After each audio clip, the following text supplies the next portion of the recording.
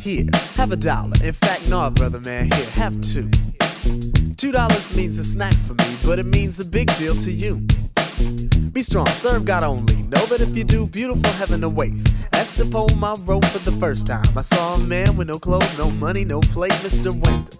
That's his name. No one ever knew his name, cause he's a no one. Never thought twice about spending on an old bum until I had the chance to really get to know one. Now that I know him, to give him money isn't sharing. Howdy, everybody. Cable Smith welcoming each and every one of you into episode 75. Did you say 75, Chisholm?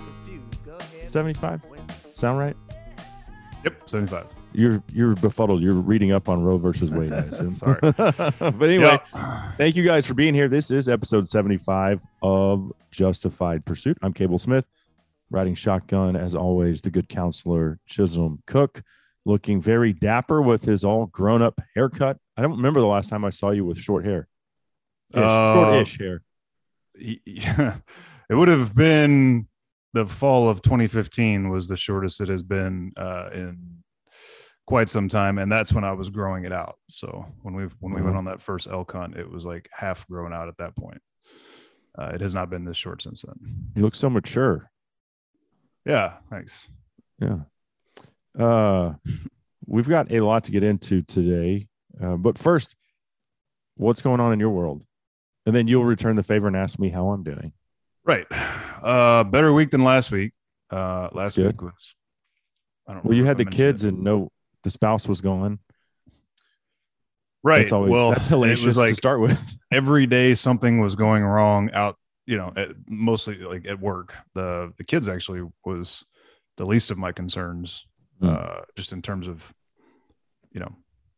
trouble. They at this point with a 13-year-old, an 11-year-old, and even a 7-year-old, they've all become sort of self-sufficient. Like, man, right. My 11-year-old Charlotte is so awesome. She would be, I get up before everybody and kind of get lunches started for the girls and then have to go do my morning business. And when I got done with that, she had like finished packing lunches for them and made sure they'd had cereal. And are you talking about like your routine of like meditation, or are you talking about like taking a dump?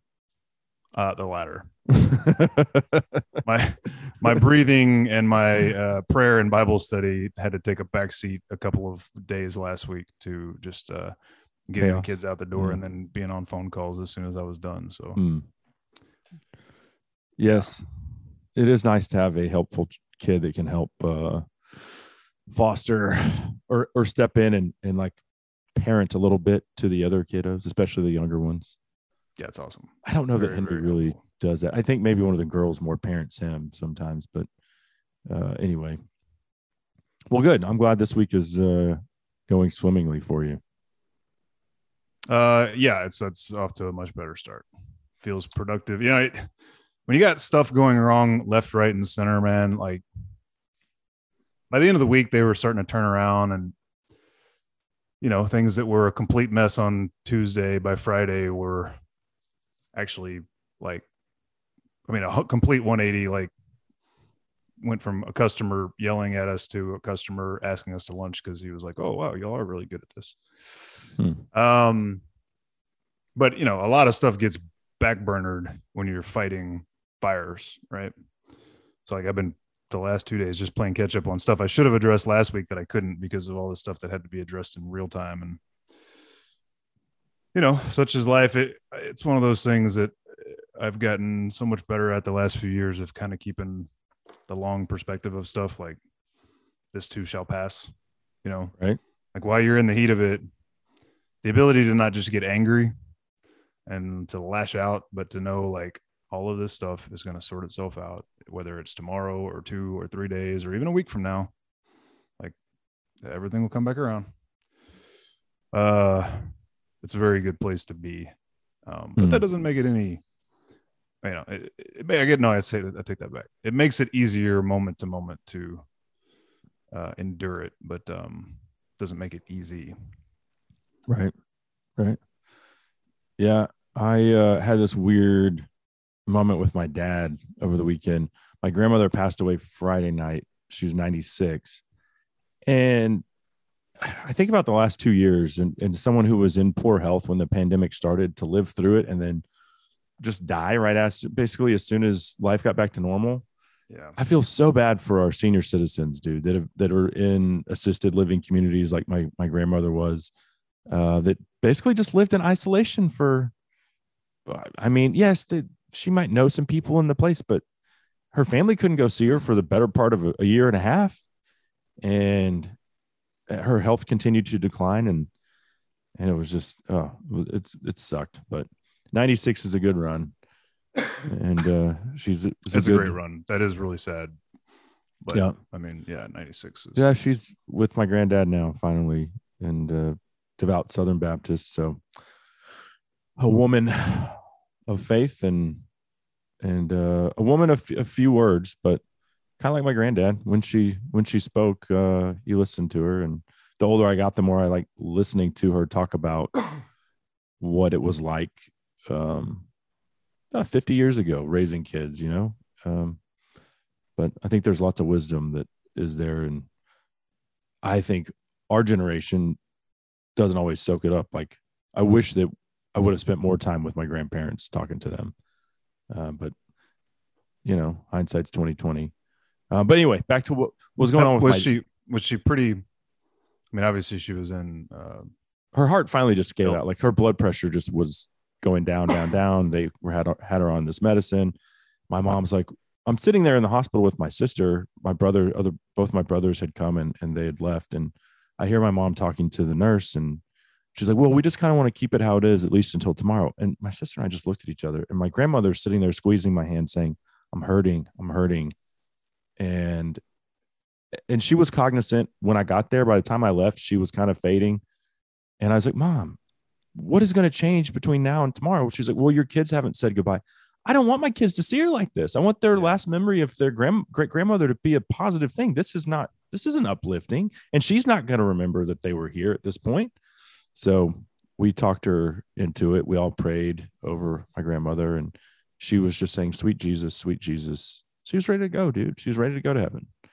Was she still pretty, mentally competent? Oh yeah. Sharp. She was still sharp. Yeah, that's good. Yeah. I guess if I could relate a little bit and share a personal story on this front. I'm not sure if you and I have ever talked about it. I know I haven't talked about it on the show, but in 2015, probably right about this time of year, it was definitely spring of 2015, my grandmother on dad's side passed. Mm-hmm. She was, I want to say she was 89. She was right at that 90-year-old mark. A few years before she passed, maybe 2, I had been down in her neck of the woods. She lived like southwest of Houston, near like Fulshire and Simonton, where my aunt and uncle live. She'd lived in the Corpus Christi area since forever, and somewhere in the like late 90s or early 2000s, they moved her up there to be closer to her and to them. Anyway, I happened to be in the area, so I stopped by and spent a couple hours one afternoon with her. And at that point, like, there was a couple times where she totally lost track of what she was saying and blanked on me. But I do that, and I'm half that age, right? Mm. But she told me during that conversation that, like, she basically wasn't eating and hadn't been for like a long time, and she was really having a hard time drinking enough water, and that was causing her. She was like chronically dehydrated, so she was having these chronic urinary infections, and that was also contributing to some of the spacey moments and stuff. And my grandfather had passed away in like 1985, and so she'd been alone at that point for 30 something years, Mm-hmm. And well, I called my aunt and uncle. So my dad has an older sister, an older brother, and then his twin brother had passed away actually before my grandma. So 2 older siblings, and I called them both to talk about what I had seen. I was like, yo, I think we really need to talk about getting her some help. She didn't want to go to a nursing home. I think they had somebody come in to check on her, like a hospice care type person, and that was the person who was telling her she needed to be drinking more water. And there was a real reluctance from her kids to sort of forcefully intervene in the matter.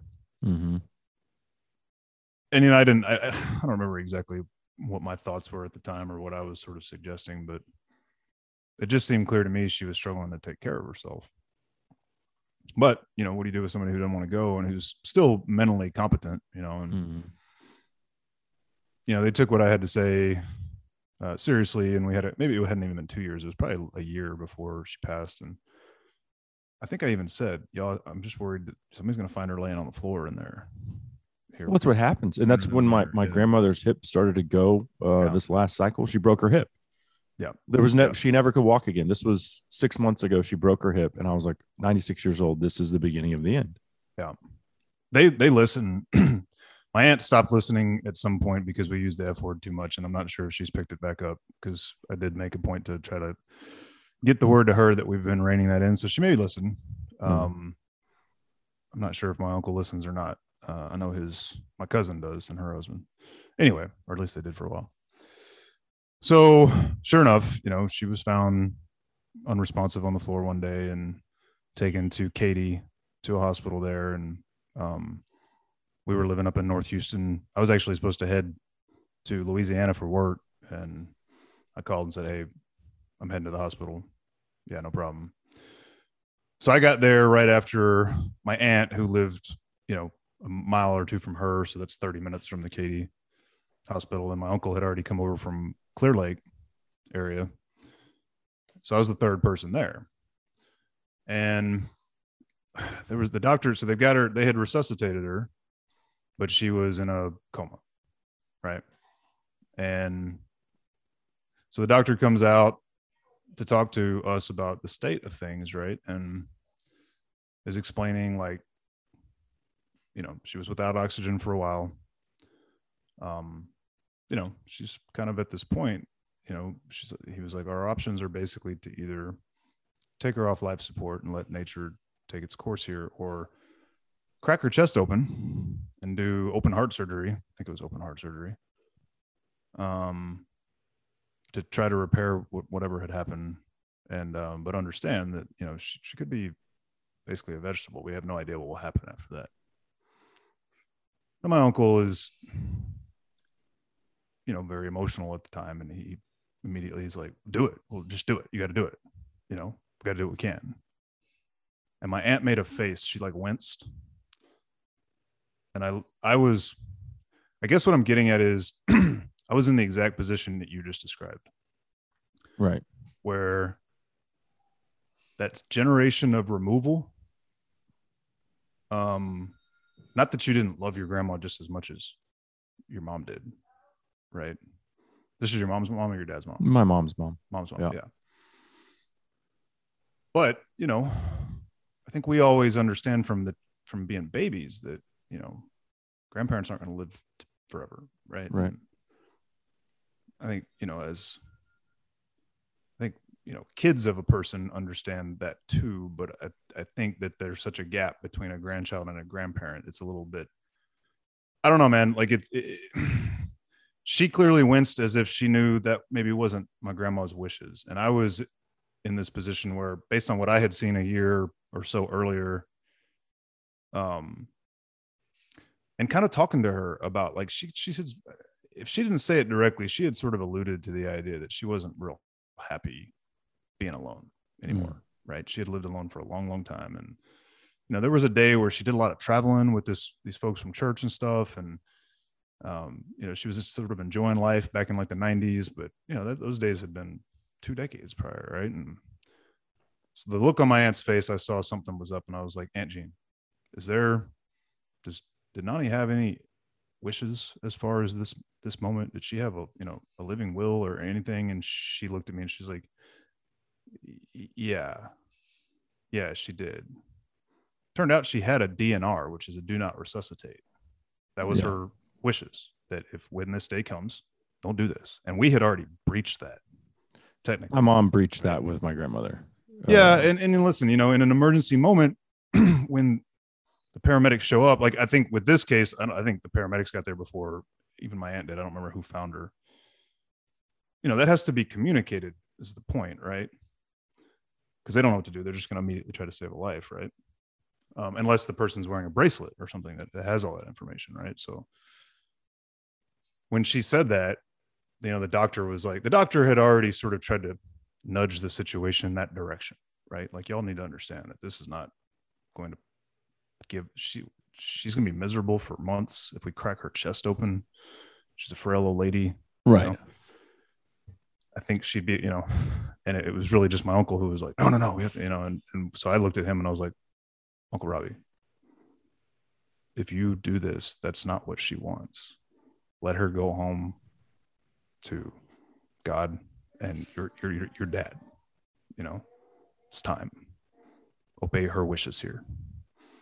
And he was just like, yeah, you're right. And that's what we did. But we kept her alive until basically that was, that morning. And by that evening, a cousin had come in from Mississippi, other cousins from the Houston area. My folks had made it up from Corpus. So everybody got to rally around her as they took her off life support. And man, it was like a minute later and she had passed.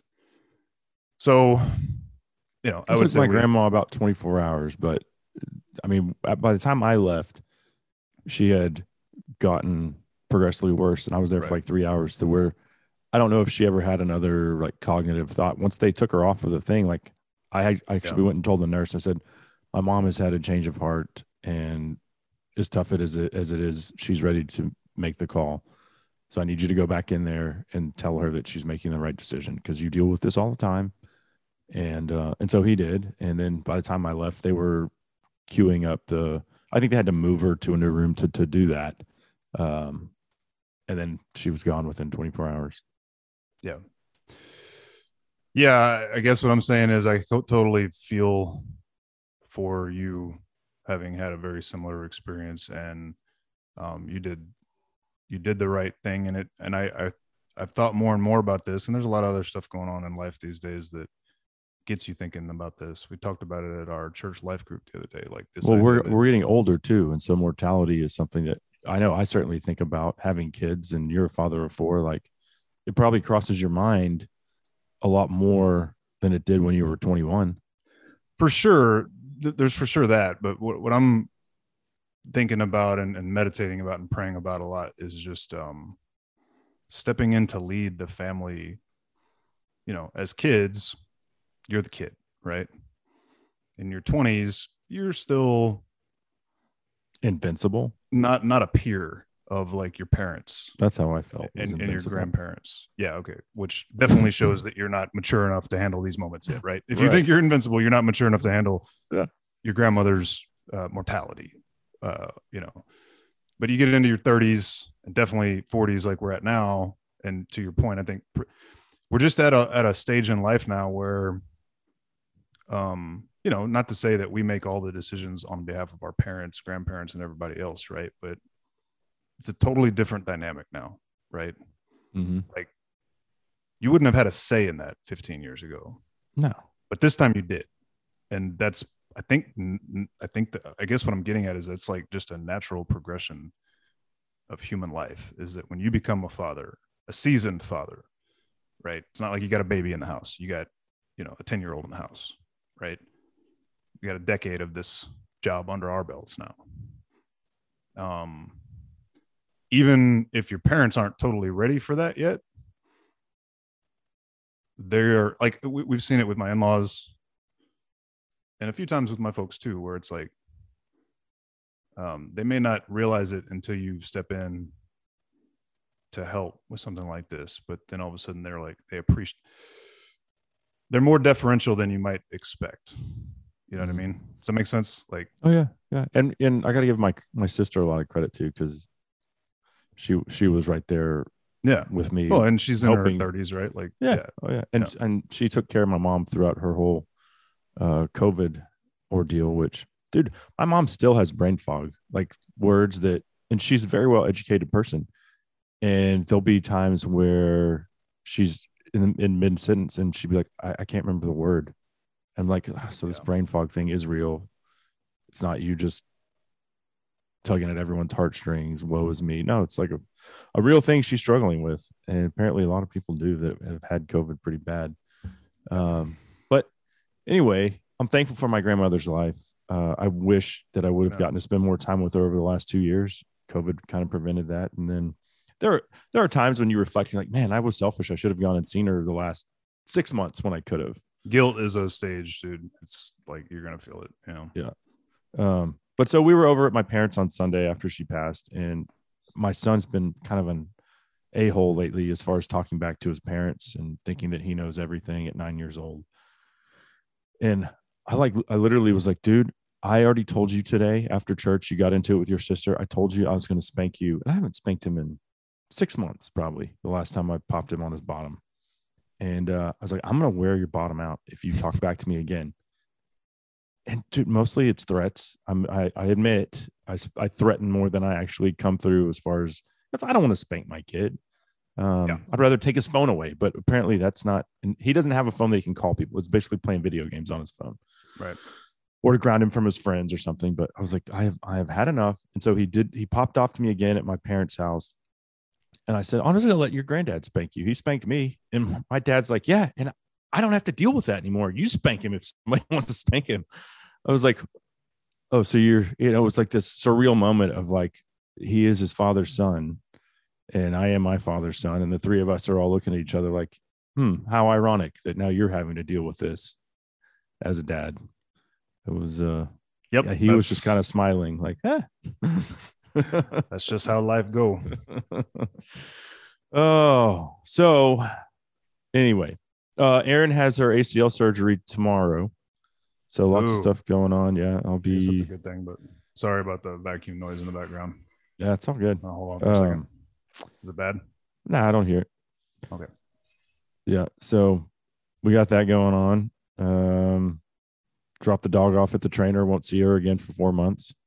That's about everything that's going on in at the Smith house. Let's talk about what's going on in our country with let's start here with the Disinformation Governance Board. This came down about, I guess, the day after we recorded last week. And I mean, there's no other way to say it than, I mean, it's in direct violation of the Constitution of the United States of America. First of all, it is censoring free speech.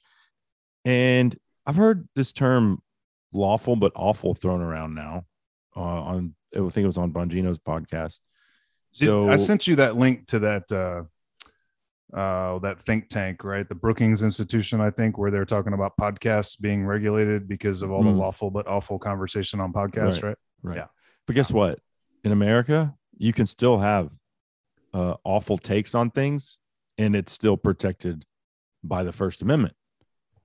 So now we have the government, and it's so weird. They ferried in Obama to be the messenger because I guess he's the most liked Democrat on the planet, right? He's got to be the only one that's got even close to, a majority appeal, which I don't think he does. Well, so they bring him in to basically announce that they're going to be doing this. And this was last week. And dude, it's for all the listeners that have read 1984. This is the Ministry of Truth. That's what this is in real life. We are now being faced with a government that is going to attempt to censor free speech. I never thought in my life I'd ever see something like this. Where they're openly admitting it. Yeah, this is what we're doing. It blows my mind. Have you said Ministry of Truth yet? Yeah. Yeah, you just said that. Yeah. I was looking up Obama polls. So there was a poll out there. Dude, I mean, you're now spacing out. Maybe we should OBL your ass. No, I was working on the show, man. Trying to help the show. I'm going to take some. Maybe you shouldn't give the dog a napkin. Man, this is not me spacing out. This is me being exacerbated by this. We have talked since day one of this show about 1984 and all of the 1984 like crap in American life these days and global life these days. What is more 1984 than a Disinformation Governance Board housed under the Department of Homeland Security? OMG. We make up the rules as we go, Chisholm. We don't like that. So now, and here's the thing, dude. For someone like me that makes a living on partly off of social media, my day job, and certainly we use social media. We don't have a lot of followers on our Justified Pursuit page, but we use it to keep up with the people that do follow us and put news out there. And but for someone like me that does make money off of it, like, it's pretty scary because they could just be like, hey, Instagram, kick this guy off your platform. We don't like his messaging. Like, okay, now they're affecting not only my free speech, but my ability to make an income. It's pretty scary. And dude, that's the tip. I hear you and certainly agree. But to me, it's the tip of the iceberg, man. Like the end of democracy. Like it's this them controlling things in perpetuity. It's them stacking the deck so far in their favor. Show me one example that Mayorkas, that director of Department of Homeland Security, or this Jankowicz lady, Nina Jankowicz, who's going to be in charge of this thing, who, by the way, minister, is a Brookings Institute fellow she's a disinformation scholar, which is hilarious, disinformation fellow at the Brookings Institute, who just 2 years ago was calling the Hunter Biden laptop story Russian disinformation, right? You want to hear something ironic from her mouth? The thing from Bongino? Yeah. So this is Nina Jankowicz while Trump is in office. Take a listen to this hypocrisy. Imagine that, with President Trump right now calling all of these news organizations that have inconvenient for him stories that they're getting out there, that he's calling fake news and now lashing out at platforms. I would never want to see our executive branch have that sort of power. And that's why, the legislative process with our duly elected officials is really important. That sort of consultative rulemaking process. What the hell? Like, how could anyone take these people seriously, dude? Dude, let's run it down. The Clinton campaign claimed that there was a backdoor channel of communication between the Donald Trump campaign and Russia, that there was election meddling, that everything that was coming out about her was Russian disinformation / misinformation. And right now, as we speak, 5 years later, there's a court case pending to prosecute her attorney for having lied to the FBI, and the evidence has already all been put out there proving that they made the whole thing up. And they spent 4 years claiming that was true and trying to impeach President Trump over it. They being CNN, ABC, NBC, MSNBC, basically everybody but Fox, I guess. Mm-hmm. So pretty blatant example of disinformation. Thanks, Ash. Then again, the Biden stuff, right? We have a link in one of our prior show notes about in July of 2019, the New Yorker magazine published an article about whether Hunter Biden would be a liability to his dad because of shady business dealings going all the way back to the Obama administration. And then a laptop gets dumped on the world in the fall of 2020, a month before the election, showing all that evidence, which, by the way, the FBI was already investigating him for. That gets wholly deleted from the internet. 50 former members of the, quote, intelligence community sign a letter claiming that it was Russian disinformation. That's been proven false. That's going to trial as well. That's now been acknowledged as of the last 2 months by the New York Times as having been legitimized. Dude, I had 5 more examples. Oh, COVID stuff. Claims about the number of deaths pushing 1 million. And then states like New York, when it was time to try to rein it all in, really acknowledging, we might have overcounted the number of deaths from COVID by 40%. A year and a half into this process, they start saying the things that we were saying from day one. Did they die from COVID or with COVID? If an 80-year-old dies with COVID, was it a COVID death or an old age death, right? The kids being hospitalized from COVID. Fauci came out a few months ago and said, many of these kids are dying with COVID. Again, show notes on all this. I haven't updated the show notes in so long because we keep telling you all the same stuff. Like it's already all documented in these notes that we have. Shots, vaccines. The president was saying even after Fauci and CNN and the CDC were saying that the shots won't keep you from catching it, which is of course how they were sold to us, or spreading it. The president was still saying, if you take the shot, you won't get COVID. That's my Biden. That's my Trump. That reminds me, we need to get Mickey on here to talk about the state of his military exemption that's been denied. Because I do want to find out what our servicemen and women are going through 2 years later. Like the shots don't work. They don't work. So why are these people being forced to get vaccinated or lose? I think he's been in the reserves for 17 years in the Air Force. And they're like, hey, we're going to possibly kick you out. Your religious exemption has been denied. Like, yeah, we got to get him on. I mean, you just wait. We were going to do it a second one last week. So yeah, just tell me when.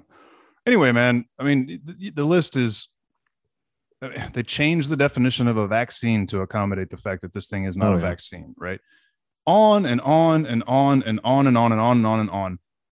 The media and the government have been guilty of at least disinformation, if not flat out lying to us. And most of the time they're flat out lying to us. In fact, Obama, who to your point is the salesman of this crap, in 2014, I think it was Time magazine, some major publication that is certainly left leaning, gave him Liar of the Year award when it became abundantly, dude. Obama Liar of the Year award. He got an award, Obama Liar of the Year award. Let me figure out who it was from. Probably have to go to DuckDuckGo because Google probably won't.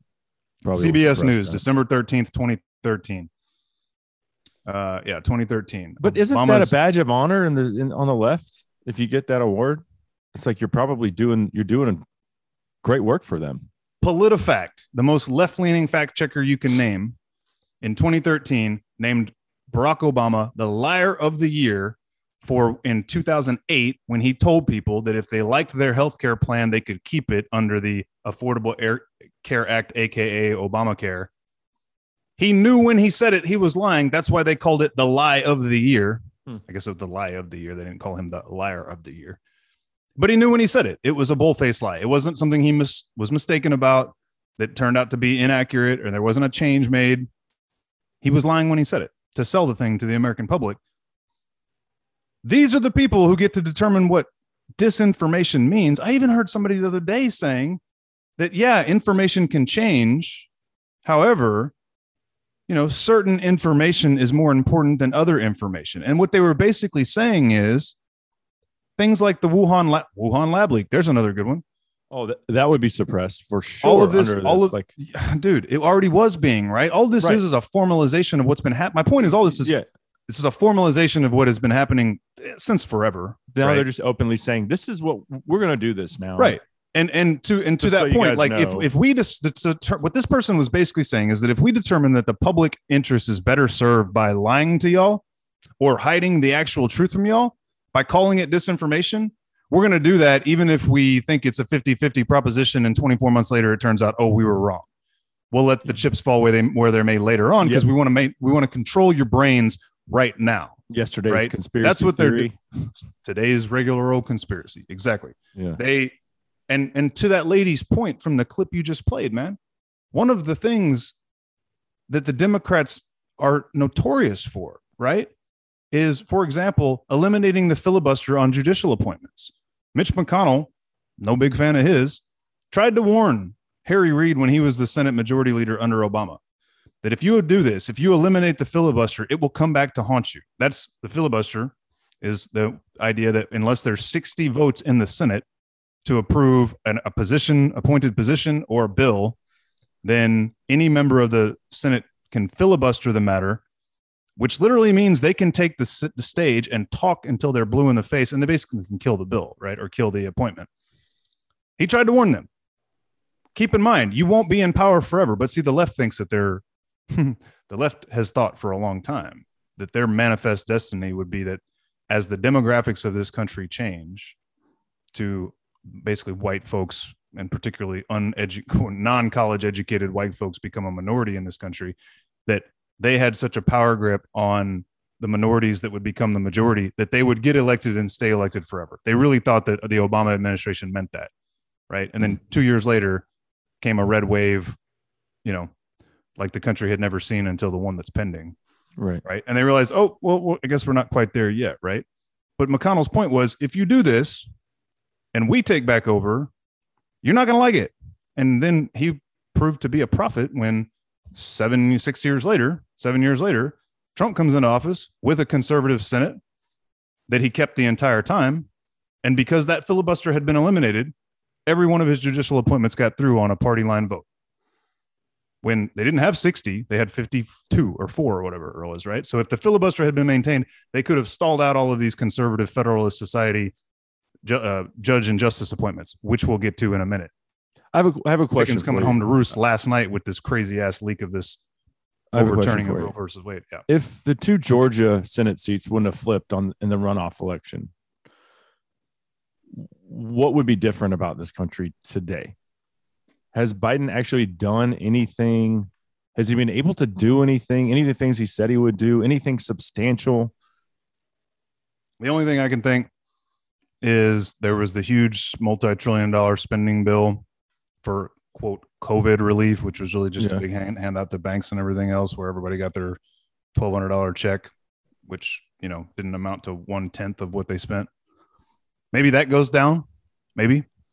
But I know there was like what about Ketanji Brown Jackson? Right. So Jackson, there were Republicans in both of those instances that crossed over. In fact, there were enough Republicans on that stimulus bill to hit the 60 vote filibuster proof majority.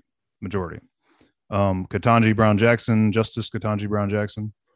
I don't remember how many got her, voted for her, but there were several Republicans that crossed over. So to your point, looking at it, probably not a lot, maybe those 2 things. But other than that, everything else that's been done has been done by the administration without, Senate approval.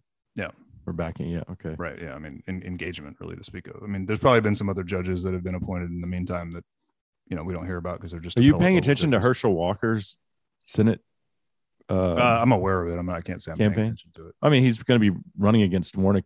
What is the guy's name? Yeah, he's a warlock. Yeah, pastor Raphael Warnock. The pro abortion pastor, hardcore pro abortion pastor. Yeah. Yeah. Okay. Anyway, back to this pro abortion Christian pastor. Weird to say that. I want to play a clip from Peppermint Patty now, because if you remember, you are listening to a lot of Dan Bongino these days. Going back to no, this isn't. I don't think he played this clip. Well, this is the Peppermint Patty moniker is. Oh, I'm pretty sure I heard him saying it first, but everybody says it now. So yeah. So, but going back to remember whenever the narrative on who defunded the police shifted, and she kind of was like, it was the Republicans that wanted to do that. Beautiful piece of disinformation. Yeah. Yeah. So this is in response to questions regarding the Disinformation Governance Board. You'll be amazed at who was responsible for actually starting this. Check this out. So here's what the board is going to do, which I think is of particular interest. Again, a continuation of the work of the former president. So for anyone who's critical of it, I didn't hear them being critical of the work under the former president, which is just interesting to note contextually. Liar. Just a lie. Bold-faced freaking lie. What did she say after that? Like, what is she actually talking about? Is it because he was calling out fake news? Or is she claiming there was actually pieces in place? Well, I'll play a little bit more of it. I don't know what she says. Yeah. Let's take a listen. But in the fact sheet that they put out, what they noted yesterday, what they noted in there is that this is meant to, the first bullet was about protecting privacy, civil rights, and civil liberties, and the First Amendment. They said the primary mission is to establish best practices to ensure that. I'm sorry. How can you be protecting the First Amendment with a disinformation governance board? You're doing exactly the opposite. Another quote of hers. I'm not going to play any more of that. But war is peace. War is peace, right? Like, war is peace. What are the other 3 mantras of the 2 mantras of the party? of Ingsoc. It's war is peace, hate is love. The party comes first. Truth is lies, something like that. Yeah. So her other quote is, and this is from a Yahoo News headline. I don't have the actual audio, but she said, the Disinformation Governance Board, quote, will be nonpartisan and apolitical. That might be the best quote yet. Like, why are you doing it then? Well, because you want votes. There's no other reason why.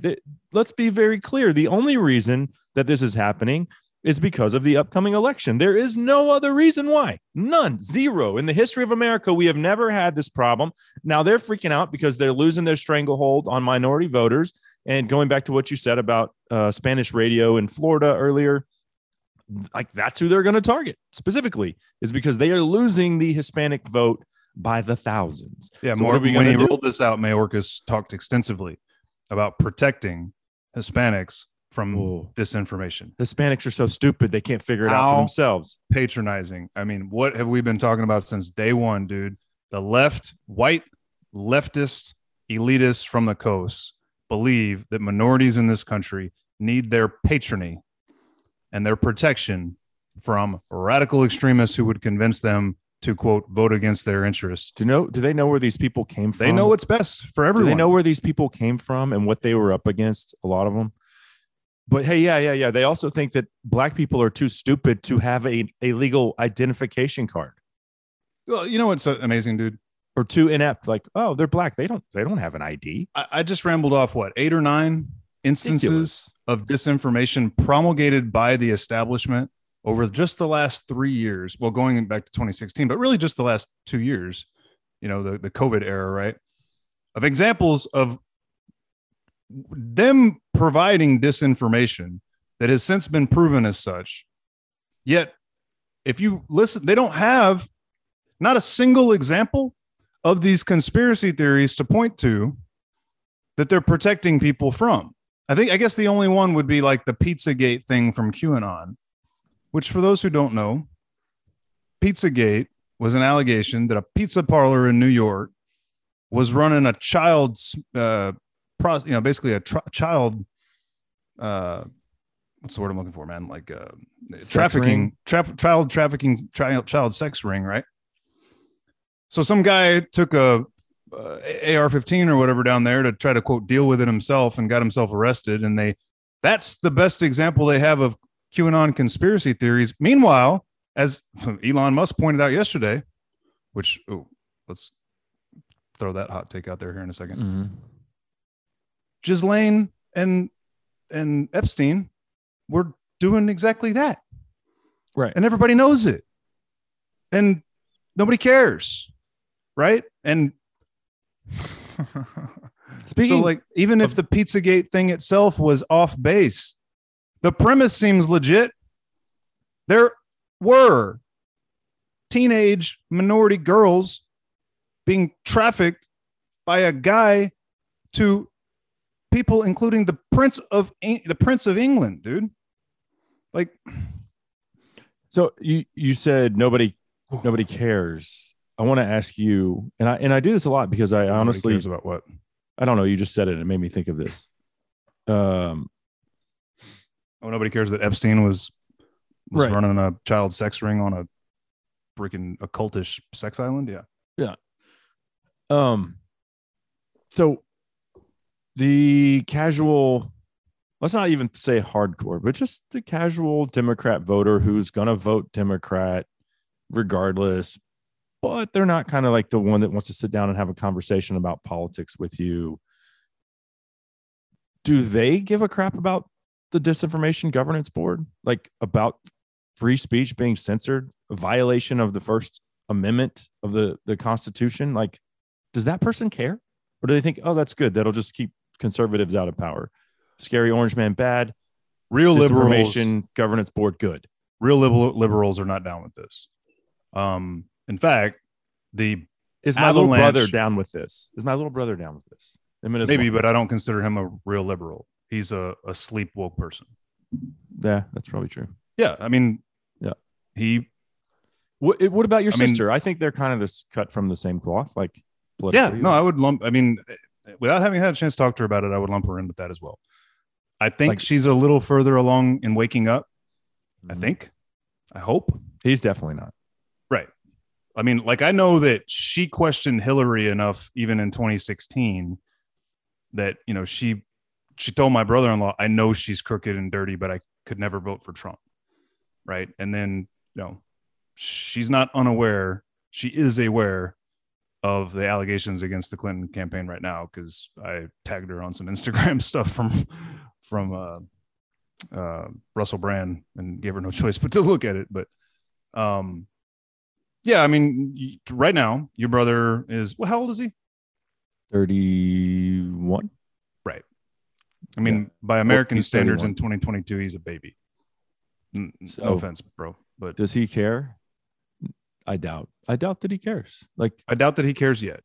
But I have a feeling, like that he in said, this decade of his life, this 30-year-old range, 30-something range, he's gonna start to wake up.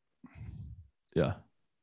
Well, because Hopefully. like when I told him about the Russian hoax and the Durham investigation, it was kind of like, that was 5 years ago, bro. Who cares? Yeah, I mean, I don't know. Maybe this will be one of the things that begins his red pill moment. Maybe he'll look at this and be like, well, this doesn't sound good. You know, Censoring free speech doesn't sound good. yeah, That the should be something government that telling us what's true and what's not. any American should be like, well, that's a little weird. Dude, let's recap a little bit. We've already shared with our listeners, you know, through the podcast and through our show notes, that you can go back to the 1950s, and the CIA has been meddling in the news for over half a century now, right?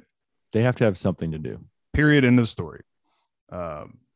Bernstein and Woodward exposed all this back in the 70s in Rolling Stone magazine, that the federal government had been tinkering with. They tried to claim it was all foreign news they were interjecting in, you know, to like set up the overthrow of, you know, some small country with lots of resources so they could establish a banana republic and take all of their oil and gas.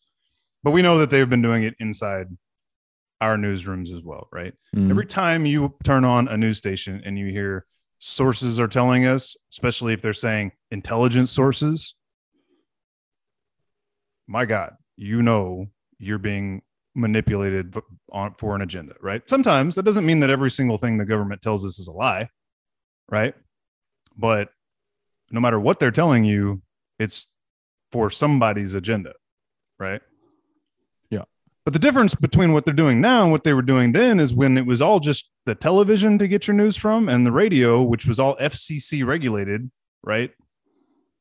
Then everything was already pre-filtered and American public didn't really know about it, right? And then the internet came along and blew all that to high hell, right? In the 90s, this technology was unleashed on the masses that is more powerful than the Gutenberg printing press, right? Mhm.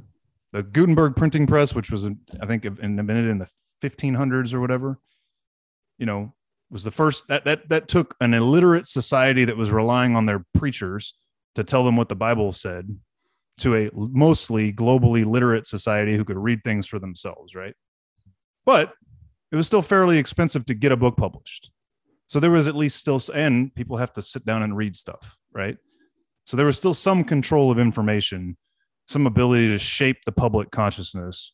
Certainly once people ditched the written word for the TV, then it became completely possible. And I point out the FCC thing because every single station on television, cable and everything is regulated by the FCC. Every radio station is regulated by the FCC. That's why I have to bleep out cuss words of my That's right. guests for my radio show. And then for the last 20 something years, nearly 30 years, we have had this, you know, weapon of information mass destruction known as the internet, where anybody who's got a computer and a Ethernet connection can, you know, local area network or whatever, can put stuff out there. And, you know, now we're at this place today where Joe Rogan, as we've talked about, has more viewers / listeners to every Spotify, a paid subscription service. Every one of his episodes gets more listeners / viewers than all of the major cable news networks in any given slot at night combined.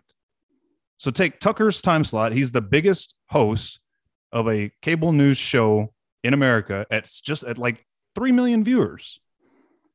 All the rest of the people he's competing with at MSNBC, CNN, etc., combined for like 1 to 2. Joe gets 12 million to 13 million per episode. He's not just bigger than all of them combined. He's bigger by 2 or 3x, right? And he can go online and say whatever he wants in that form.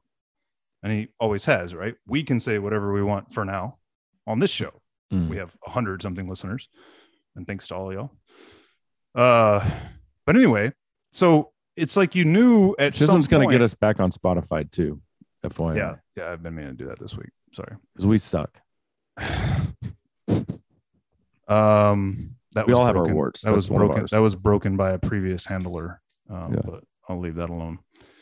Anyway, you kind of knew this was coming, man, and I at some point, right, that we knew that they were going to make a power move. The Senate and the House have been debating for 4 or 5 years now, taking away Facebook and Twitter's Charter Chapter 230 exemption, which basically keeps them from being regulated like a publisher, which is hilarious because Twitter clearly acted as a publisher in censoring Hunter Biden about, a year and a half ago, right? Their latest thing they did was they took down the account that was monitoring the Ghislaine Maxwell trial. Like, just deleted it. They're like, no, we're trying to suppress the fact that all these elites and politicians were pedophiles. So we'll just remove the account, protect ourselves. Yeah, man. So one of the things I wanted to point out was they put this in the Department of Homeland Security, man. Everybody knows that the Department of Homeland Security was created in the wake of September 11th, 2001 by the Bush administration and Congress at that time. I think I said on here one time that it was just a few days or a few weeks and they had that many hundreds of page bill prepared. It was like 60 days. But there were still people at the time saying they pulled this thing off a shelf. They were either waiting for a moment like this, or some people think they engineered that moment to roll out the Department of Homeland Security. There have been people for 20 years now spouting these exact concerns that one day this thing that we've created, this new dude, every authoritarian regime in world history has used fear to impose its will on the populace in the name of protecting them. The Department of Homeland Security, just the title of it is authoritarian control through claiming to protect us, right? And they desensitized us over the last 20 years to the idea of spying on us, mostly through spying on communications we're having with people overseas. But, part of the way that the Trump spying devolved was few people in his campaign would have conversations overseas. So then they would be listened in on, not that they were listening, that the transcripts just say, American citizen number 1, right? Talking to whoever. But then enough of those conversations that are recorded would cause the FBI to take that information to a FISA court and get a warrant on Carter Page to then listen to everything he was talking about, right? We had torture going on in the name of Homeland Security, as we all know. Which we've talked about, kind of still had different opinions on that. I'm pro-torture. We had imprisonment of alleged terrorists. Anything for the party. Many of whom are still in jail at this moment they're in jail in Gitmo without due process, right? They specifically put them on Cuban soil in a base that we really have no business holding, so that they weren't on American soil to prevent them from having any kind of due process claim. Then Obama bombed an American citizen with a drone strike, a natural born American citizen without due process, claiming he was an enemy combatant. All of this comes from the Bush era, right? Of course, that's where they're going to stick the. And I hate that as a middle-aged person, I'm learning more and more that as a 20-year-old, I was like, yes, go conservatives, love Bush. And that's maybe not such a great president after all. He gave us the modern day surveillance state, and this is just the expected and logical outgrowth of. Well, so okay, and go back to January 6th, and people being imprisoned without due process. There, what do you do when your were, country's been attacked on the biggest attack since Pearl Harbor? Like, what? How do you respond to that? You have to do something. Like, you defend liberty first and foremost. So and they didn't do that. Don't give. They stripped Americans of liberty in the name of security. And Benjamin Franklin warned us in the 1700s that those who would give up liberty in pursuit of security will gain neither and lose both. Mm-hmm. Very famous quote. What do you do beyond that? I don't know, bro. But you don't start by stripping Americans of their liberty and their right to their right to what's the word I'm looking for? Well, due process first and foremost, but to privacy. Which, again, if we want to transition to the Supreme Court now. No, one other thing before we do that. So YouTube CEO Susan Wojcicki, is that how you say her name? Wojcicki? Something like that. I think it's in the ballpark. I know. I heard it the other day. I don't know. She has already confirmed YouTube will be working with the government with the Disinformation Governance Board, willingly even flagging stuff for the government. Here, take a look at this. Maybe we should think about removing this content. So I think there's a gigantic reckoning coming on this front, man. Gigantic reckoning. But I don't remember if I ever mentioned this. I know I've tried to look it up and I can't find proof of it, but certainly doesn't mean it's not true. Supposedly the FBI or the CIA or both, but I think the FBI has offices in Facebook's campus. Right. I have heard that. Yeah. Yeah. And I would presume all of them. They definitely work with Google all the time. This is their only chance that's how they won the last election, in my opinion, was through censoring content on social media. We know that. I mean, we've all read that Time magazine piece where they all admit it that, yeah, we actually did this. You guys said we were doing it. We said we weren't, but we really did it. And we admit that we did it. Now they're just saying it publicly. Midterms are coming up. Enjoy your censorship because we can't afford to lose the election. Yeah, that's one of the ways they did it. Right. Yeah. Supreme Court. Justice Alito apparently released. No, he didn't release it. He didn't do it. He wrote an opinion about what was the vote for 5-4. 5-4. The name of the case is, I can look it up real quick, but they're striking down Roe versus Wade and overturning that. You're giving that power back to the states to decide how they want to enforce or not enforce abortion policy. And I think this is unprecedented in American history, which is why it's such a big deal that the opinion was leaked. Yeah, it's 100% never happened before.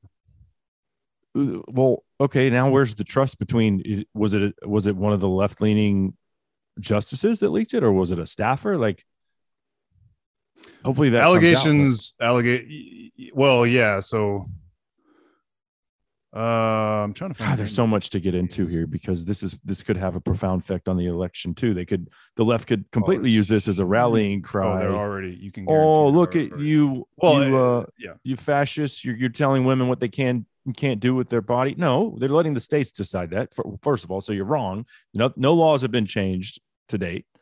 But yeah, that they're gonna lose some of the women vote. I guarantee you that because of this opinion. The case is Dobbs versus Jackson. It was heard last year by the Supreme Court. And it is the state of Mississippi, I think, has a fetal heartbeat bill that they implemented sometime. So I guess I'll back up a little bit more. Oh, dude, yeah. When Donald Trump took over, you want to say it real quick? No, keep going.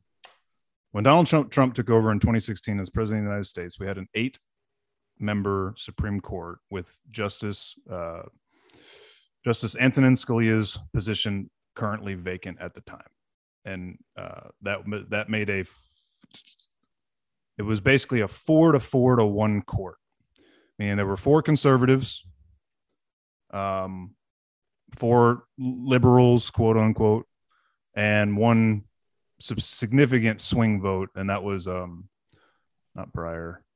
I can't think of it. It's the guy that ultimately Kavanaugh replaced. So, McConnell blocked Obama's appointment of Merrick Garland, who's now our Attorney General, in his 8th year in office, saying the American voters should decide. So Trump wins. One of his first actions is to appoint Supreme Court Justice Neil Gorsuch. Gorsuch gets on the court compared to everything that came thereafter in relatively benign fashion, because Gorsuch is a stud, right? But he's a textualist, an originalist in the Scalia mold. So, it was kind of a like-kind replacement as far as that goes, meaning we got basically a Scalia apprentice. I don't think he actually clerked for Scalia, but he definitely models his philosophy after Scalia's, right? What does the text say? What did they mean it when they wrote it? What did they mean when they wrote it? So that maintained the 4-1. Then you had the retirement of Anthony, the retirement of the guy that Kavanaugh replaced, Scalia? Who was, no, that was Antonin Kennedy. Justice, I think it's Anthony Kennedy. Anthony Kennedy? I don't know. Justice Kennedy chose to retire. I think he was appointed by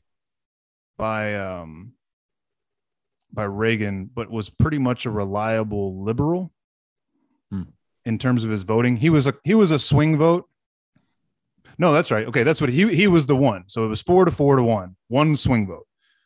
Kennedy would side with the liberals on things like abortion, but would side with conservatives on anything related specifically to like free speech, to I think that's the biggest, right? And when he stepped down, he basically asked for Kavanaugh.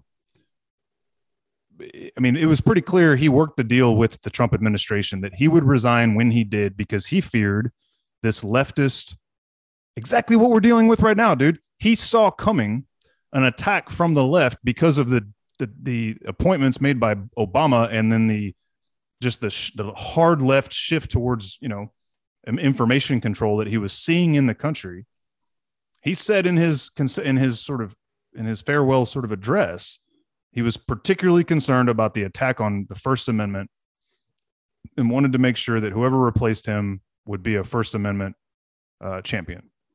So he resigns. Kavanaugh gets on the Supreme Court after plenty of controversy. And so now we had a 5-4 majority. But one of those 5 is Chief Justice John Roberts, the Bush appointment, who was the swing vote in upholding Obamacare, right? Yeah. So it was more still, and what happened subsequently was he became even more of a swing vote for the next couple of years, siding with the liberals, I think, more often than the conservatives. You normally refer to him as Chief Cuck. For sure. Chief Justice Cuck. Yes. He's a cuck. He describes himself as a institutionalist. So his judicial philosophy is, we're not overturning longstanding Supreme Court. If something's been done a certain way for a long time, even if the Constitution doesn't really cover it, we're going to cover it, right? So, for example, with the Affordable Care Act, aka Obamacare, there's this penalty in there that you'll be taxed if you don't have insurance, right? The thing described it as a penalty. I can't remember the exact reasons why, but it didn't call it a tax. But the Obama administration pushed the idea that all this really amounts to is a tax, which the legislature has the authority to tax and spend for basically any reason they want. So they called it a penalty. And I don't remember why they chose to call it a penalty rather than a tax. I think it's because if they had called it a tax, it would have had to have gone through what's called the reconciliation process in the House and Senate, which any bill that is going to raise revenue for the government or raise expenses, raise spending, has to go through reconciliation, which bogs everything down. And basically even something that got passed through both houses can't get passed ultimately. So they couldn't call it a tax for fear of reconciliation. They were able to slam the thing home through party line vote, but they kind of teed up for for the Supreme Court, this idea that, yeah, we didn't call it a tax, but it's just a tax. And so Chief Justice Roberts' opinion said that this is effectively a tax and the Congress has the authority to tax and spend. Therefore, it was legal. That is comparable to Roe versus Wade in the kind of stretch that it took to get there. So yeah, his history of being an institutionalist is long and distinguished. And the only time he breaks ranks from the liberals is when another liberal breaks ranks. You know, if there's a 9-0 vote, which there was just yesterday, on a First Amendment religious liberty case, which we should talk about. If there's a 7-2 vote where, you know, only Justice Crazy Sotomayor and Kagan are willing to go hard left, that sort of thing. But anytime it's a 4-4, he was voting with the liberals for the most part. So we still basically had a split court. But then when Ruth Bader Ginsburg died, and they got and Trump got Amy Coney Barrett on the court, that created a 5-3-1 basically bulletproof conservative majority, right? So that's where we are at the moment. And so, it's not going to change with Ketanji Brown Jackson. That's right, because she's replacing Justice Breyer, who is a consistent liberal, nowadays what we would call a leftist. He was way more likely to vote in favor of First Amendment causes than like Sotomayor. Although, again, she voted in favor of religious liberty yesterday. So even she can surprise you. But to your point, even if she's more radical than he is, which we can probably all safely assume that she is, even though she claims to be a textualist and an originalist, right? In the Scalia mold, supposedly. Define what a woman is. So right. Yeah. Oh, that brings up meme of the week. It's a woman. She's pregnant at a sonogram. She's asking the doctor, "Is it a boy or a girl?" And the doctor says, we'll let the kindergarten teacher decide. Right. Yeah, that's the world we live in, Chisholm. Oh, hopefully not for long. Yeah. So anyway, sometime around the Kavanaugh confirmation, states across, very conservative states across the country began passing abortion bills. So let me now touch on Roe versus Wade. So back when Roe versus Wade was decided, which I think was in the 70s, I have it right here. Essentially, one of the states, I think it was actually Texas, had passed basically a full block of abortion. 1971, decided 1973. Yeah, so Texas had made it a crime to have an abortion, and that case is, so there was a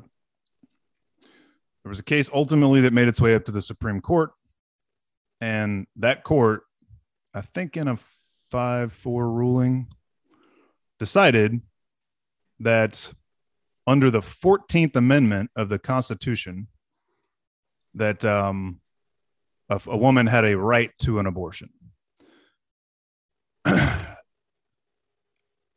I'll get into why that's absurd and why the rise of the textualist, originalist style of judicial interpretation can largely be credited to this decision and other similar decisions from the time.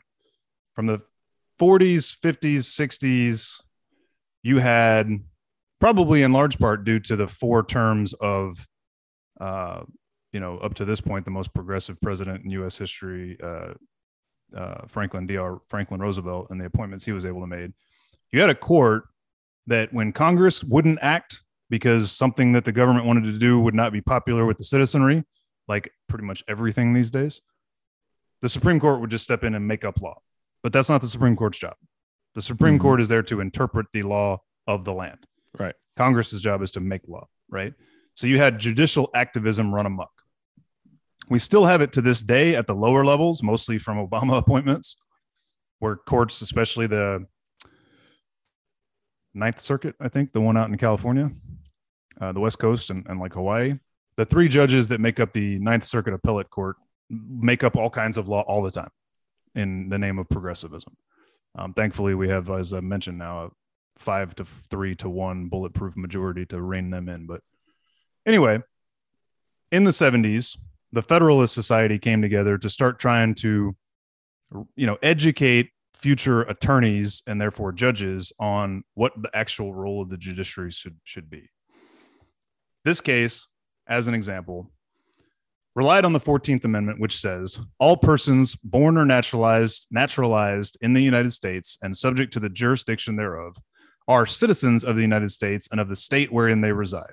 No state shall make or enforce any law which shall abridge the privileges or immunities of citizens of the United States, nor shall any state deprive any person of life, liberty, or property without due process of law, nor deny any person within its jurisdiction the equal protection of the laws.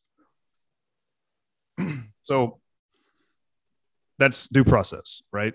And, the idea that states can't basically abridge your rights, right? Yeah.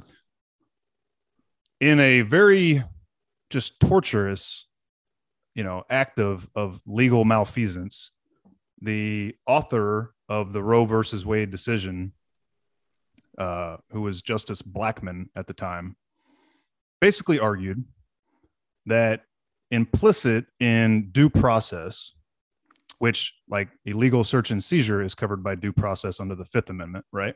Mm-hmm. Well, if the government can't come in and illegally search and seize your property without due process, then that means you have some right to privacy. And if you have some right to privacy, then a woman having an abortion is a private matter. And therefore, removing her right, her ability to have an abortion as a legal matter in any given state is a violation of that right to privacy and therefore due process and then unconstitutional. Forget about the fact that all throughout this, you have this refrain of person, right? He doesn't really want to address the idea of what is a person. Now, in the decision of Roe versus Wade, somewhere in there, I don't have it pulled up, they did acknowledge, that court acknowledged the idea that some limitation on abortions would be legal. And I think they even float out there the idea. I'll be honest, I don't have a problem with that. Like, if a woman is raped or a victim of sexual assault, like, I don't think she should have to carry that scar for 9 months. Like, I don't know. It's a very touchy subject, but yeah. So they sort of floated out there the idea that it seems like after 18 weeks that regulation becomes justifiable. But they say, however, it is not for this court to set such a precedent. It's for Congress. The rest of you hussies out there, you've got your 18 weeks to cover up your mistake and deal with that.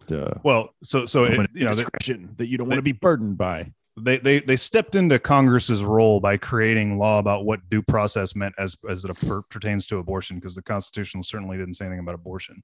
But then they properly deferred to the Congress in saying there's some limit to when abortion, some limits on abortions that should be constitutional. We'll let Congress decide what those are. We're not going to go speak to that. But 18 weeks sounds like a time frame by which you could start regulating it, right? So ever since 1971, some states have had laws on the books about a 20-week abortion ban, 18-week abortion ban, right? But ever since Kavanaugh took office, states like Mississippi, Texas, Alabama, Georgia have been pushing the envelope to the max.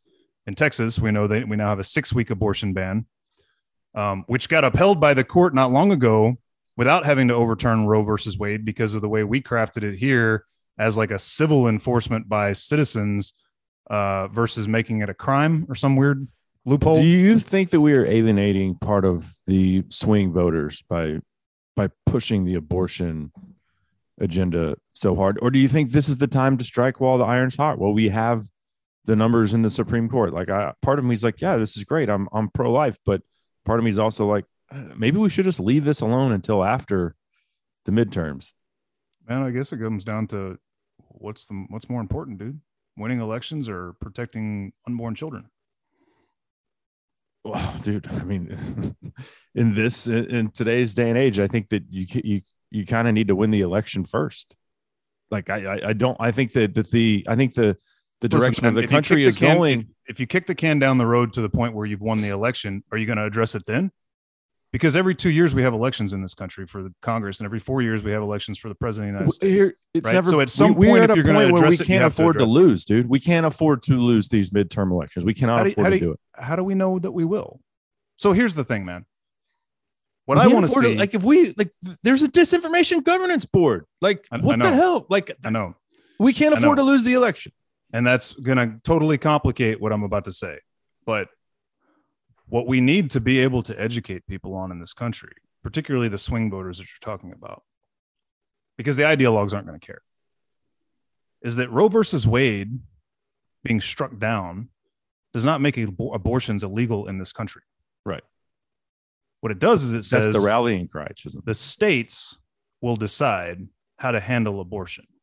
It's no different And than if the and Don't Say until Gay Congress, bill. You know, they make it what it isn't. Like, we know that the Don't Say Gay bill was really just the parents' right to dictate what's taught in the classrooms in Florida. And this is no different than that. They're going to call it something that it isn't. There's even extensive polling on this, right? Where if you simply ask 2,000 Americans in a poll, do you think Roe versus Wade should be struck down? A slim majority of 55%, I think, roughly, will say no. But then if you ask them, do you think states have the right to decide how to regulate abortion? A majority says yes. And if you ask them, do you think that reasonable limits on abortion should be in place, say, for example, a ban on abortions after 18 or 20 weeks? Like, over 2/3 say yes, right? So the reality is the American population doesn't dig abortion by and large. But to your point, they've been miseducated about this court case. So we know what's going to happen here. The left-controlled media is going to lie to America. Well, they're not going to lie to America, dude, because the majority of Americans aren't listening to them anymore anyway, right? Fox News has been the biggest cable news network since the 90s. They're not going to lie about what Roe actually says and what it actually does. This court case, apparently, I haven't read it yet, but this decision that's been leaked goes into great detail about the fraud that Roe was in the first place. So hopefully interested Americans will read it, right? The truth is the American public is on the side of regulating abortion. All this does is kick it to the state level. And in the state of Texas, if we say we have a 6-week abortion ban, that becomes a question of, does that cause Republicans to lose in the state of Texas, right? At a national level, I don't personally believe that they're going to be able to use this to turn the tide of, everything that's been going on since Biden took office against the red wave that's coming. Maybe it's not quite as tall. Maybe they were going to swing it to even taking the Senate, and maybe this puts majority control of the Senate in jeopardy. But is this issue more important to Americans than inflation and illegal immigration and the lies of Hunter Biden's laptop and all the other crap of the last few years? I don't think so, man. Mm-hmm. They are now 55-45. They've lost the Hispanic voters of America, in basically by a bulletproof 55% majority. Guess who among all demographics is the least likely to be down with abortion? Right. Yeah. Hispanic, if anything, you might see that number of Hispanics climb above 55% based on this. But I think the thing that sucks, that gives credence to your concern, is that we at least have the perception that the left controls information. But the reality is nobody's looking to those outlets anymore. Look what just happened to CNN Plus, right? Nobody cares what they say. It was only $300 million that they dumped into that. So if people are looking to new outlets, to independent media right now, like, for example, I listened to Tim Pool, who not marched, but he reported on what was the Wall Street protests during Obama? the 1% stuff. You know what I'm talking about? Mm-mm. Dude, when all those leftists were camping out in Manhattan protesting that 1% of the population had all the money. I don't know. You don't remember what I'm talking about? Vaguely. Yeah, vaguely. Anyway, man, that's tearing me up now. Occupy Wall Street. This is a guy who historically would have been a liberal, somewhat populist, right? Who nowadays is being called and tarred and feathered as a right-wing extremist, right? Well, that's the narrative, yeah. Yeah. You go on his show, and his eyes have been so opened based on his career in actual hardcore journalism to what the Constitution. Are there people means. that still do that? I thought that was This guy. I mean, he has his own media we're doing empire. The Daily Wire is one of the fastest growing media outlets on the planet. Yeah. Tim Pool. There are people in this country who are reaching larger audiences than these leftist news outlets who will explain, even if he disagrees with hardcore abortion regulation, all this does is make it a state issue. Right. That like you said, that's the key. How do we make the masses understand that despite whatever headline is thrown out there, it's really just a states' right issue. So look to your local. Right. And so back to your question, do we do this? First of all, these states decided to pass these laws. Lawsuits ensued, and this matter came before the Supreme Court of the United States. This has been brewing for over a year now because the Supreme Court decided to take this case almost 2 years ago, and the arguments were made last summer, right? And they spent the next year debating it, and now the decision has been leaked out, which we still need to touch on that. Okay. So this idea of should we have punted it out until the election? Well, that's not how the Supreme Court works, right? The Supreme Court has its own timeline and its own agenda. It's supposed to be a fully and wholly independent body from the political establishment. Good. Okay. Right? So they made their decision, is what it is. Even if there was a way to have held that, first of all, it would have had to have been the state of Mississippi not passing a fetal heartbeat ban, therefore not getting sued for being in violation of Roe versus When do you Wade, think that opinion was written? Was it written last week, 6 months ago? Like how okay soon? So that's a good whenever a decision is made, how soon does the public find out about it? Because I have no idea about the inner workings of behind closed doors. And I don't either. And my sense is very few people in America really know. I don't think, unless you've been a clerk at the Supreme Court level, or listen to those who have, that really very many people at all know what that process looks like. But I also don't think it's one size fits all. Like I think case by case, there's a lot of variation. I think there are certain things where by the time oral arguments ends, which again, that would have been like last summer in this case, everybody knows this thing is doomed, right? It's going to be 9-0 based on the questions that the Supreme Court justices asked, right? But then much more high profile and tenuous things like this, to your point, I don't know. It's not, and that's why this leaking of this document is flat. I mean, it's as shocking as it's probably, I think it's, if you've been keeping up with this case at all and with the makeup of the Supreme Court in the last 5 years, the fact that this leaked is actually more shocking than the decision is.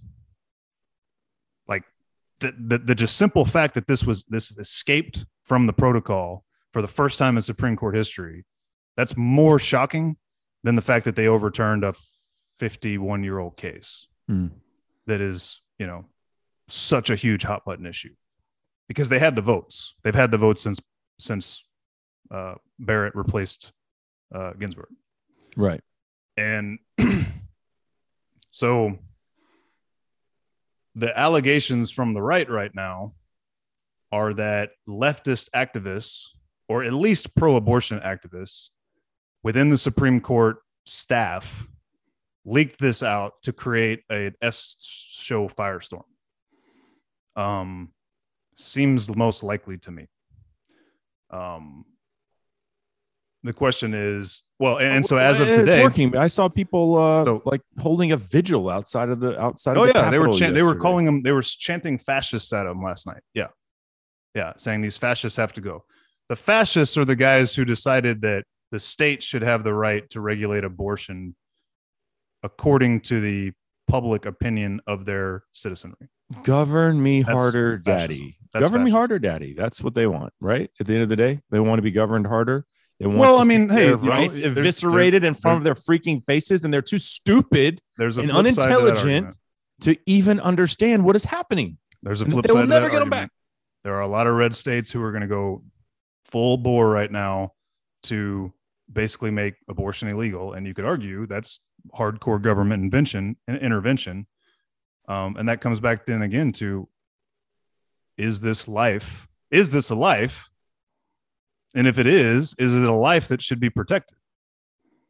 Right? And that's the thing that the left has never been able to answer. Right? They're not willing to have that debate because they know if they call it a human life, they got a real problem on their hands. Right? So that's where they come up with euphemisms like fetus and cluster of cells. Because if it's a human being, Cluster of cells. then they're wrong, right?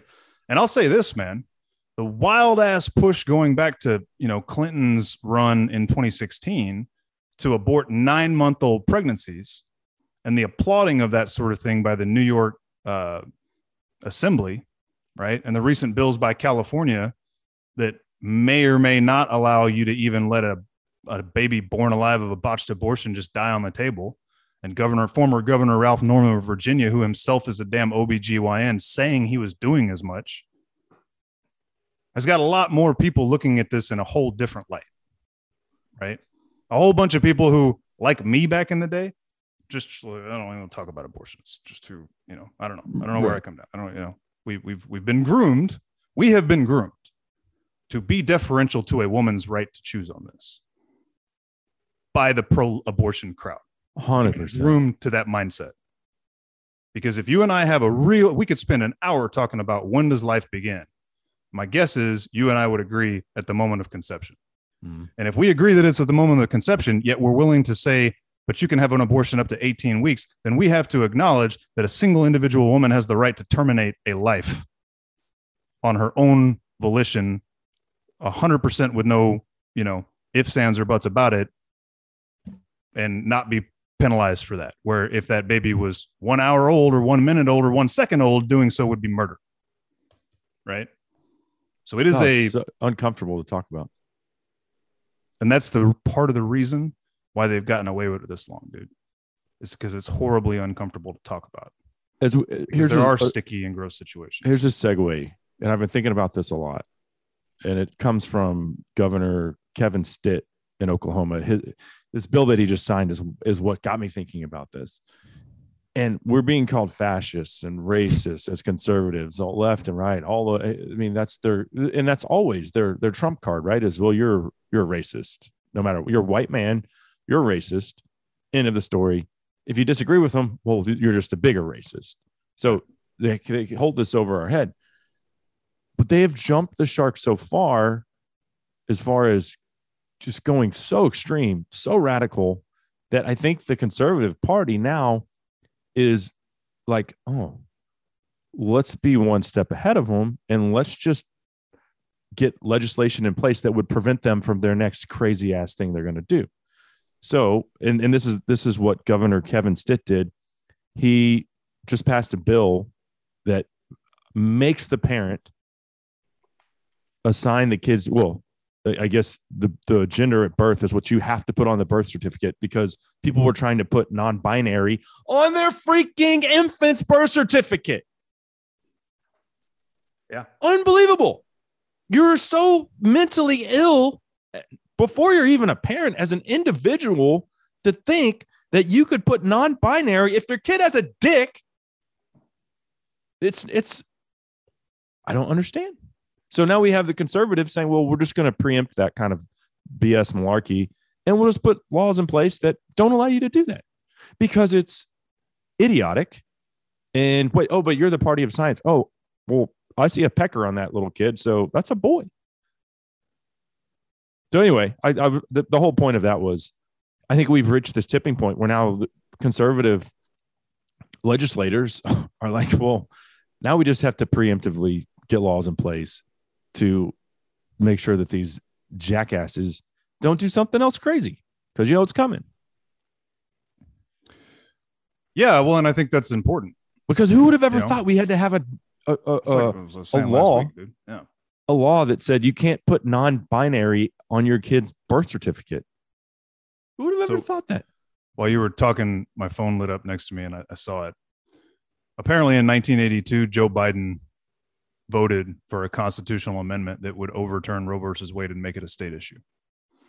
Huh. How funny is that? You're right. Republicans are having to get preemptory here. And that's what the culture war has brought us. And that's what honestly Donald Trump has brought us, right? Republicans, despite being called by the left the party of hate and the fascists and et cetera, have been historically way too polite to fight these battles like they needed to, right? God To have bless this hard- DeSantis. Yeah. To have this hard conversation about when does life begin, right? Because a lot of us have these feelings about what about rape and what about incest and what about this, what about that, right? And so they've just punted, and by punting, the argument I made in our second episode about when we lost the Second Amendment argument, when we stopped talking about protecting liberty and started talking about self-defense and hunting, right? Because it's real uncomfortable to talk about the need to maybe one day have to protect liberty. Dude, I see it coming up on social media more and more. Yeah, you do. More comments like, You can bet your ass there's going to be a crackdown on it, dude. That shit's coming. yeah. You can bet your ass that shit's coming. But here's the scary thing. Anyway, Then what's the next thing? Are they knocking on your door then at that point? We shall see, bro.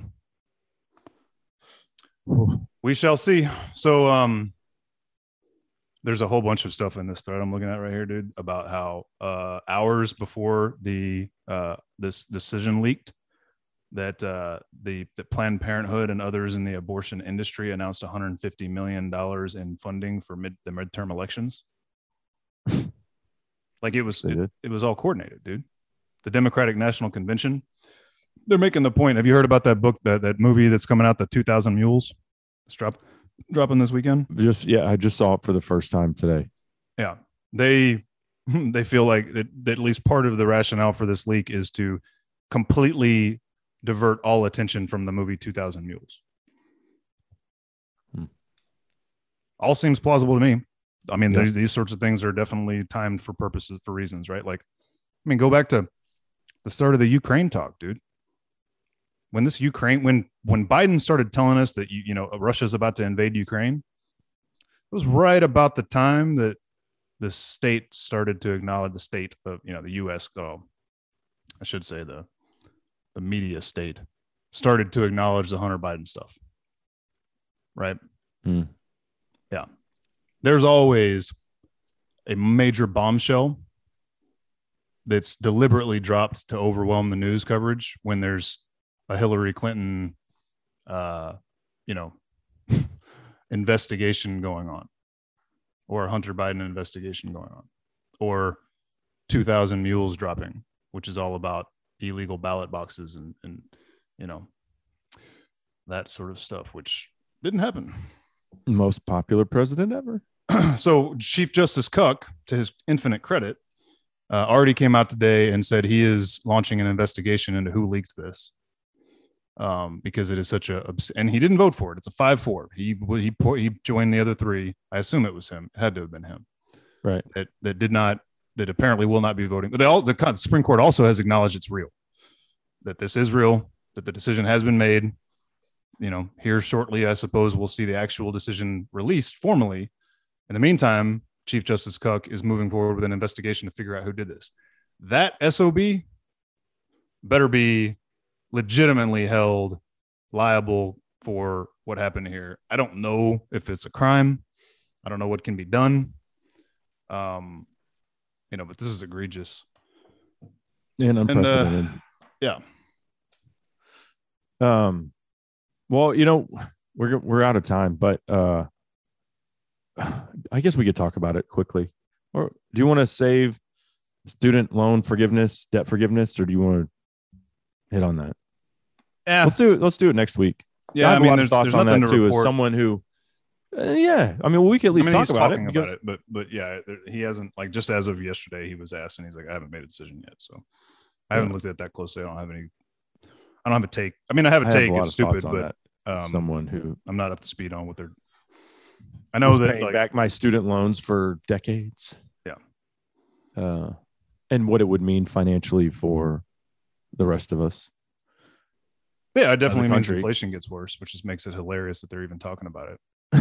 It's just definitely a way to buy off however many voters would come with, basically everybody who he forgives is going to be a Democrat for life, right? That's the thing, man. Everything from the border to, the disinformation thing to the don't require a voter ID thing to let's just, forgive these idiot millennials for going in hawk to get a, feminine dance theory degree or whatever. Whoa. Chisholm, that's a little harsh. I mean, that was a legit women's studies degree they got. Yeah. All of this is about the fact that, dude, at the end of the day, the perception that the Democrats are the majority in this country is a complete fabrication, man. They dominate New York City, LA, and DC, and therefore they dominate perception. But it is simply not real. Yeah, they dominate every major city. I mean, that's not that. You could throw Dallas, Texas, but not as heavily. You're right. They do. Boulder, Denver, Houston, all of them. They do, but they don't. Austin, they don't. Texas, this armpit of Texas. They do, but they do not dominate major cities in, say, Texas the way they dominate New York City or LA or San Francisco, right? Mm-hmm. I mean, there you got 80% Democrat majorities, where in all throughout Dallas-Fort Worth, it's probably like 55%, maybe 60 in certain counties. Yeah, maybe.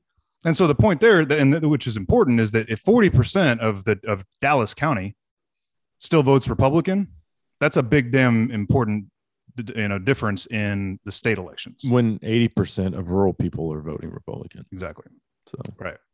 Exactly. Because we don't vote by county the way we vote by state in the presidential election, right?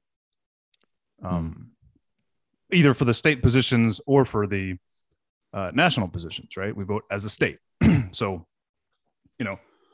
because you can look at New York as a state and California as a state, 80% of the landmass of both of those states is conservative.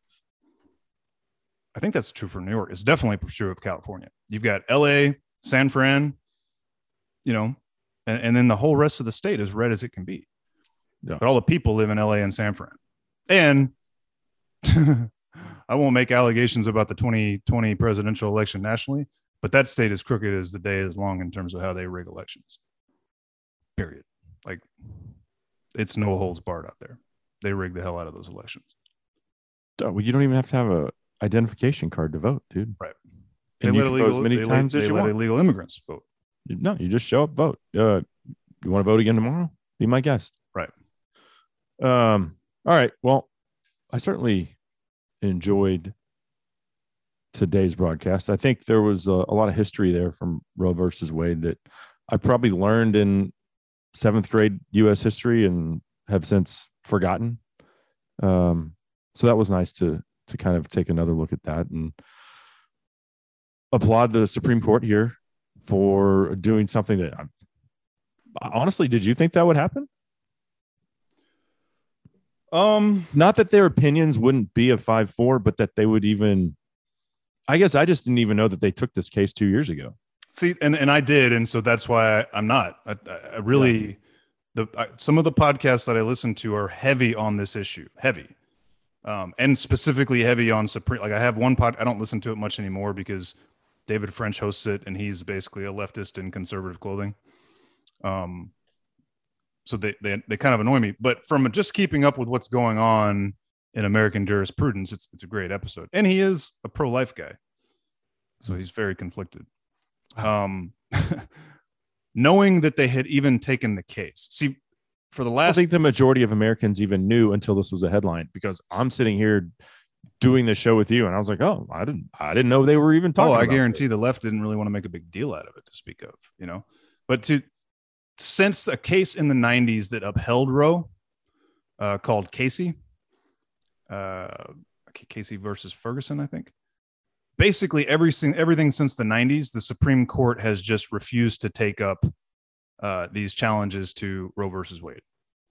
They just refused to take it. So when a legit 5-3-1 conservative majority agreed to take this case, everybody in the know on Supreme Court jurisprudence who understood the backgrounds of the 3 justices appointed by Trump have been saying this might be the one. This might happen. This might go down.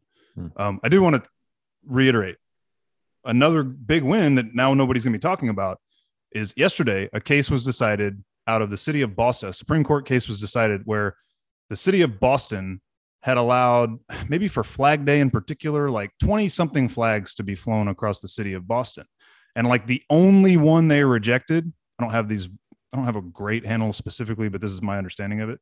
The only one they rejected was a Christian flag. 9-0, even, Chief Justice, even Justice, 80% of children are in the hospital with COVID or whatever. Sotomayor and even Kagan joined with everybody else with a brain. Kagan has a brain, which is scary, to vote in favor of the First Amendment for, religious protections. In a case yesterday, I wish basically I knew more about that story. Like, why were they persecuting, or why did they single out this one? Because were any of the other flags religious based? That's a good question. I'll dig a little bit more into it. I don't know because I'd like to know the backstory there. But let me look at it, and maybe we can regroup a little bit on it next week. We've seen Christians persecuted in the last 2 years more so than any time in my life. Like, you know what? Strip clubs are open, but you can't go to church. Like, right. Oh, dude. What? I'm sorry. How does that Something make else any that sense? just popped up from Gateway Pundit. Let me drop this on everybody to take a closer look at. That the CDC used phone location data to monitor churches and schools to determine whether Americans followed COVID lockdown orders. Who gave the CDC permission to spy on us? Nobody, ever. I can't. I'm having a hard time just wrapping my mind around. How did the CDC have access to that information? Like, how are they tracking cell phones and gathering? I don't understand. How did they have the Center for Disease Control? How would they even? So the government's giving them the information then, right? How else would they get it? Or what? I mean, how? You mean Silicon Valley is giving the government information? Yeah. Yeah, for sure. Or are they just giving it right? Or are they skipping the government and just giving it right to the CDC? Like, how are they? Like, I have AT&T. I have AT&T. How does the CDC have permission or have been given my location, which should be private information, right? But we've already talked about Homeland Security, all that BS. So I guess it's not private. But how did the CDC get access to that? Who signed off on that? Dude, this is mind blowing. Nobody. Yeah, no, dude. The Constitution has effectively ceased to exist. That's why you can go back to when we were talking about the outcome of the election and getting ready for Biden's, taking over the government. I hung all of the hopes of America on a bulletproof 5-3-1 conservative majority in the Supreme Court and Senator Joe Manchin. And guess who's already stepped up and said he's not willing to abolish the filibuster to ram through a reinstatement of Roe versus Wade through Congress? Senator Joe Manchin. Still the most powerful man in America. Baddest MFer there is, dude.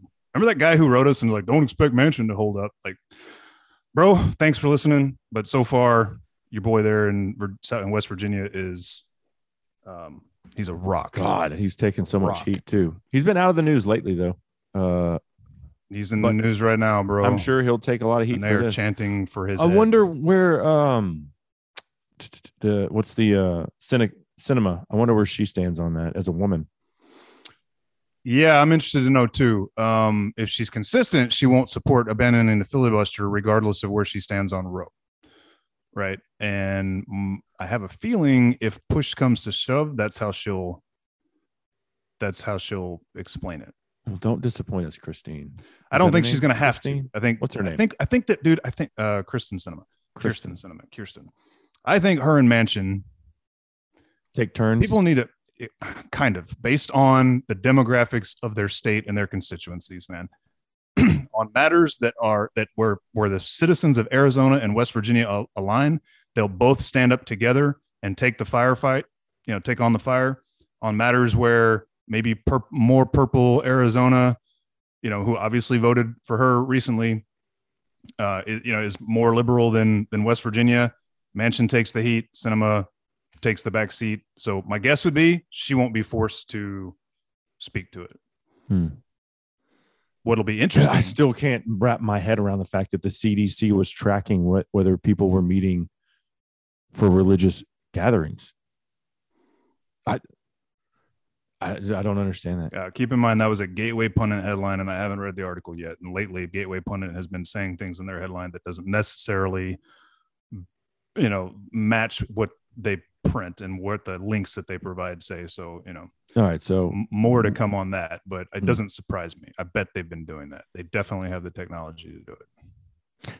Did you see where Fauci? So what was there was a big White House thing yesterday or this weekend. Trevor Noah was there and he was ripping the establishment a little bit, which was interesting. Yeah. What was it? It was, I forget what it was called, but so Fauci said that he wasn't going to come. Did you know that? Because it was the risk of COVID was too great. Do you know where Fauci was the day before?